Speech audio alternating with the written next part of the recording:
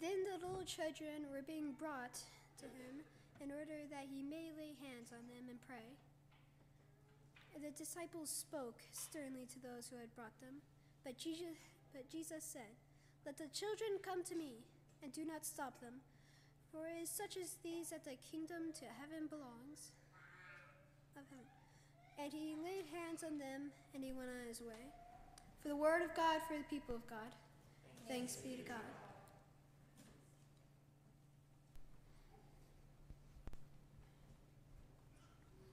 Well, thank you, Clara and Tommy and John and Lily. Appreciate your help, and wonderful to have you with us this morning. So, I consider myself a fairly competitive person, and certainly through the years that competitiveness has waned a little bit, but I still like to win. And one thing I've learned as a parent, there's no such thing at all as winning as a parent. It's just about managing the losing. Just managing the losing. Just trying to temper the losing. I have found a few fun Instagram, pictures here that highlight perhaps you can relate to some of the losing that happens as a parent. The first one is kind of fun. If we can pull it up here. Perhaps you've done this. A parent was spitting sunflower seeds out the window on a road trip, and the back window was apparently open too, which is kind of funny. This is a good classic Instagram fail right here. We're perfect parents. I swear they throw their kid for the picture. And then this one I like too. I guess the parent mixed up picture day and pajama day. So I was thinking about my own parenting fails. I guess I have to be careful here because my wife is present, so I have to temper some of these. But I remember when Lexi was a baby, sitting in my office chair, she's crawling around, I'm trying to not roll over her fingers, so I carefully roll over my chair, and what do? Roll over her fingers. Just the other day, sadly, I'll frankly admit this, I was driving down the road, and all of a sudden, Jackson starts coming up between the two car seats, or two front seats. I'm like, "Jackson, what's going on?" He's like, "Dad, you didn't buckle me in." So, who hasn't done that, right? And then I was going to ask Sandy about this. Hopefully this is okay, but lots of poop hopefully I can say that in church. Lots of poop of late. I feel like just this past week, spraying off poopy underwear in the front yard, spraying off dog shoe poop on shoes in the front yard, and then wiping poopy bottom. So, apologize for all the poopiness here, but poop happens. Poop happens. This is the word of the Lord for the people of God. Praise be to God. And if you can't tell, I'm a little cynical this morning because A, the Yankees blew it last night for any baseball fans among us, and I'm very bitter about that. And 2, I had 3 days with aforementioned fall break at home with a kid. So I'm feeling the parenting, all that. Blessed be the children of God. I know there's parents on Instagram who have the perfect parent persona, but we all know, right? We all know that is not real life. But that doesn't stop us, at least me, from trying to be like the perfect parent, from trying to win with our children.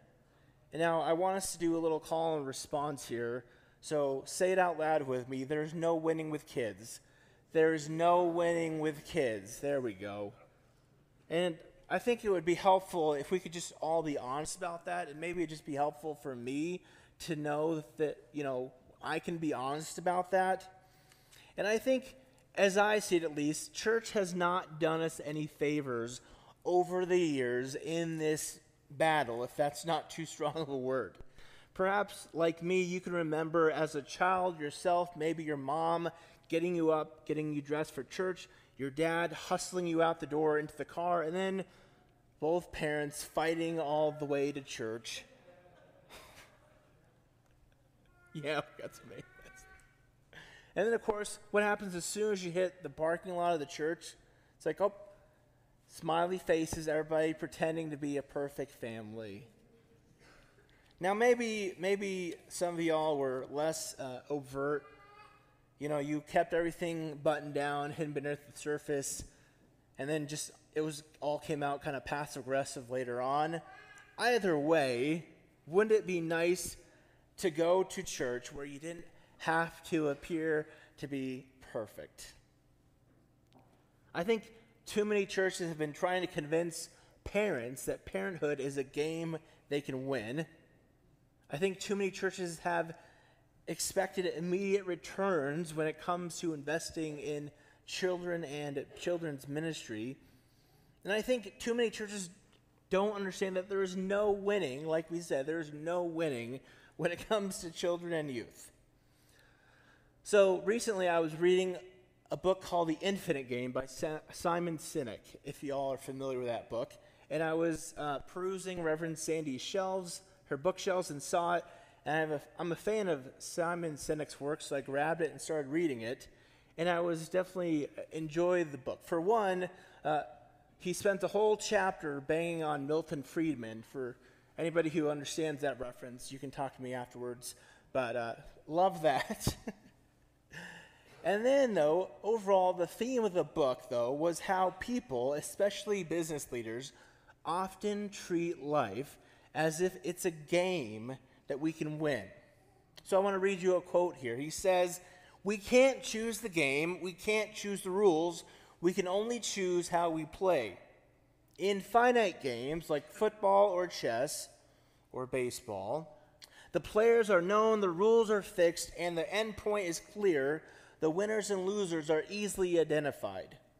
In infinite games like business or politics or life itself," he says, "the players come and go, the rules are changeable, and there's no defined endpoint. There are no winners and losers in an infinite game." Now, Simon Sinek doesn't address faith directly or church, but I found a real relevance, especially as in church we talk about eternity, life after death, resurrection, kingdoms of heaven, God's kingdom. You know, as followers of Jesus gathered together in this thing we call church, I think we are, as Simon Sinek might say, playing an infinite game. Which makes it all the more perplexing when faith leaders often treat church as if it was a finite one. From the book, Simon Sinek writes, "Leaders with a finite mindset confuse having a successful product with having a strong company." Now, in mainstream church culture today, the Sunday morning worship service, or as it's sometimes called, the weekend experience, has come to become equated with church. To use Simon Sinek's language, finite thinking pastors have equated or confused having a successful Sunday morning worship service, the product essentially, with having a strong church. So, you know, despite spending hundreds of thousands of dollars on audio-visual equipment, despite devoting countless personnel hours to Sunday morning, and dedicating nearly all efforts to ensuring a great singular experience, many see through this win-at-all-cost mentality. They see a lack of authenticity and honesty. They see piles of money going to fancy gadgets that could instead go to those who are in need. And they see hypocrisy, scandals, and cover-ups, all to protect the church and keep up appearance sake. Over the last 5 years, there's been a mass exodus of young people leaving the church with hashtags like ex-evangelicals or hashtag empty the pews as young adults react against so many church leaders who thought church was a game that they could win. Truth is, there's no award for best production value for a Sunday morning service. There are no prizes that God gives out for the best attendance of a Sunday morning church service. And Jesus doesn't care how trendy our children's program is, only that we welcome them. As Tommy Baker read this morning, Jesus said, "Let the little children come to me and do not stop them, for it is to such as these that the kingdom of heaven belongs." Matthew 19, verses 13 through 15 is one of the most beloved passages in Scripture where Jesus welcomes children, blesses them, and highlights their importance to God and to the community of faith. It's very, very similar to another encounter that happens just a chapter earlier in Matthew chapter 18, where Jesus is asked by his disciples, perhaps you remember this story, Jesus is asked by his disciples, who's going to be the greatest in your kingdom, the kingdom of heaven? And Jesus brings forth a child and highlights that child as an example of humility, of the importance of humility. Jesus says, whoever becomes humble like this child is the greatest in the kingdom of heaven. And then he says, whoever welcomes one such child in my name welcomes me. When I was trying to think about what to speak about this morning, and I should have you know, Lexi told me that I have a good poem for this morning. So if you don't like it, talk to Lexi. But I was considering what to think about this morning. I couldn't help but think about Simon Sinek's Infinite Game and the kingdom of heaven Jesus spoke about here. Church is not about short-term gains or quick wins. It's about playing an infinite game. It's about the kingdom of heaven. How do we play then an infinite game in church? How do we invest? How do we advance the kingdom of heaven? I believe we invest in the children. We welcome them, we love them, we prioritize the children. I mean, this is the true upside-down, countercultural nature of the kingdom of heaven, of God's kingdom. In God's kingdom, or the infinite game, the last shall be first and the first shall be last. In earthly kingdoms, or finite games, quarterly returns matter, EBIT matters, ROI matters, all those financial terms matter. Not in God's kingdom. Every year it seems there's another fantastical number that's reported about the true cost of raising children. And whatever that number is, does any parent, do we really consider how we can get a return on that investment? It's a loss. It's a loss. Write that off. After all the sleepless nights, poopy diapers, see, I told you poop was coming back here, stressful events, etc., etc., etc.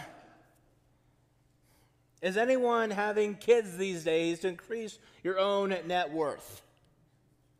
I hope not.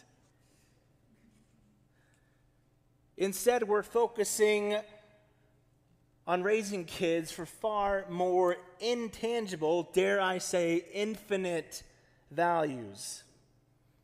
Love, family, legacy. In church, it's much the same. Love, justice, mission, hope. The children's ministry will always be an expense item in our budget.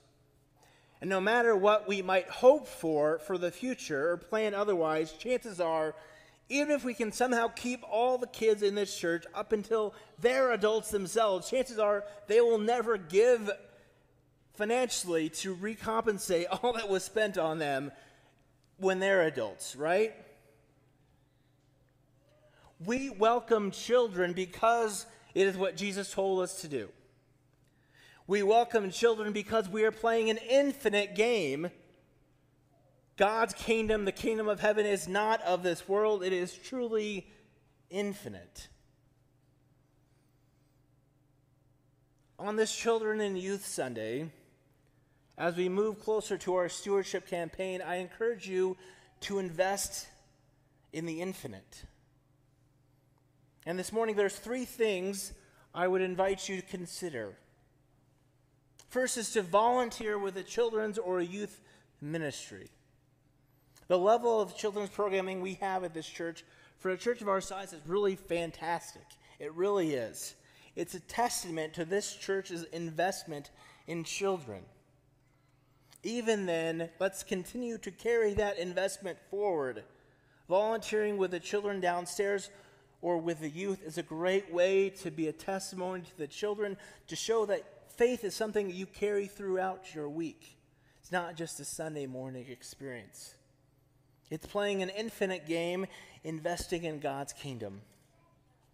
A second thing you can do, as it is preschool, so many preschool families here today, is did you know that we have a program here at our church where we provide a meal, maybe multiple meals. I'm new here, I don't know.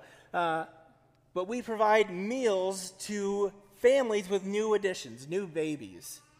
Now, some of us are a little, more veteran parents than others perhaps, but holy cow, the avalanche of stuff that comes with being a new parent. I mean, it's an avalanche when that new baby is here. Holy cow. Some of you can attest to that with a little more familiarity or remembrance than others perhaps. But what a blessing it is as a parent to get a meal.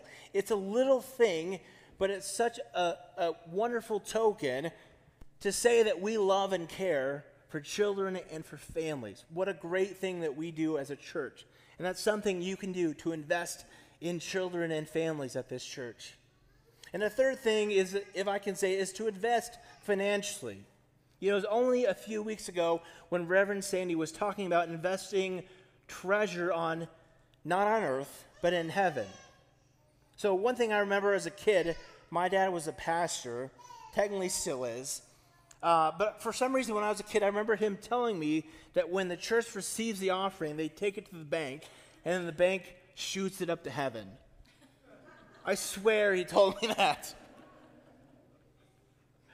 Truthfully, I don't think that's how it happens.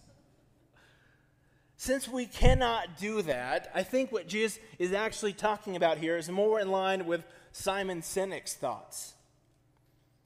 Going to church is about keeping, or giving to church, going to church too, but giving to the church is about keeping the game going, allowing the faith to continue to be taught to the next generation. If I recall correctly, this church is 100 plus years old. How many exactly? Sandy and I, we didn't go to seminary to do math, so don't. Oh, I'll speak for myself. Reverend Sandy might be. 1893. I did not go to seminary to do math. Truth be told, that's another conversation. The church is over 100 years old. We'll say that for sure. But it's here today because early members and founders believed not in an finite game, but in an infinite one. They were invested not in earthly kingdoms, but in heavenly kingdoms. To quote again from Simon Sinek, he says, in the infinite game, the true value of an organization is measured by the desire to contribute to the organization's ability to keep succeeding, not during their own time, but well beyond their own tenure.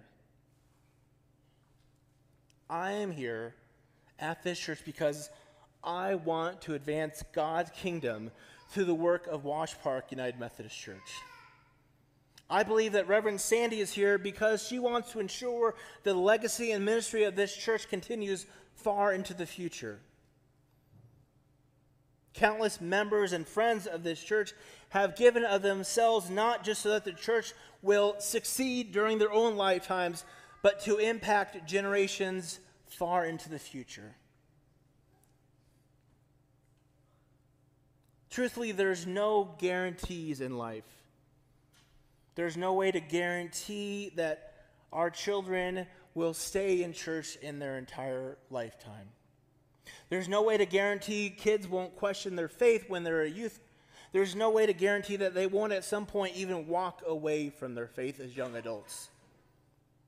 In truth, there is no winning this game. Christ Church on earth will still be here fighting the good fight after we are dead and gone.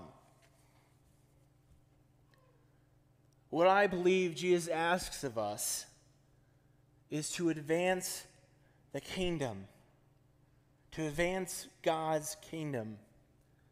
And I believe that when we welcome and care for children, we advance that kingdom. By welcoming children, by investing in their future, we can continue to be a part of the life and legacy of Jesus and continue the work of his church here on earth. Love, justice, mission, hope. These are infinite values. I pray that we would invest in these. Let us pray. God, thank you for the testimony of Jesus, who loved and cared for children, who taught us to invest our treasure not on earth, but to invest in the eternal, to invest in the little ones, to love them and bless them and care for them. God, we pray that our work together here at this church would continue to do as you taught us. May this be our prayer today. Amen.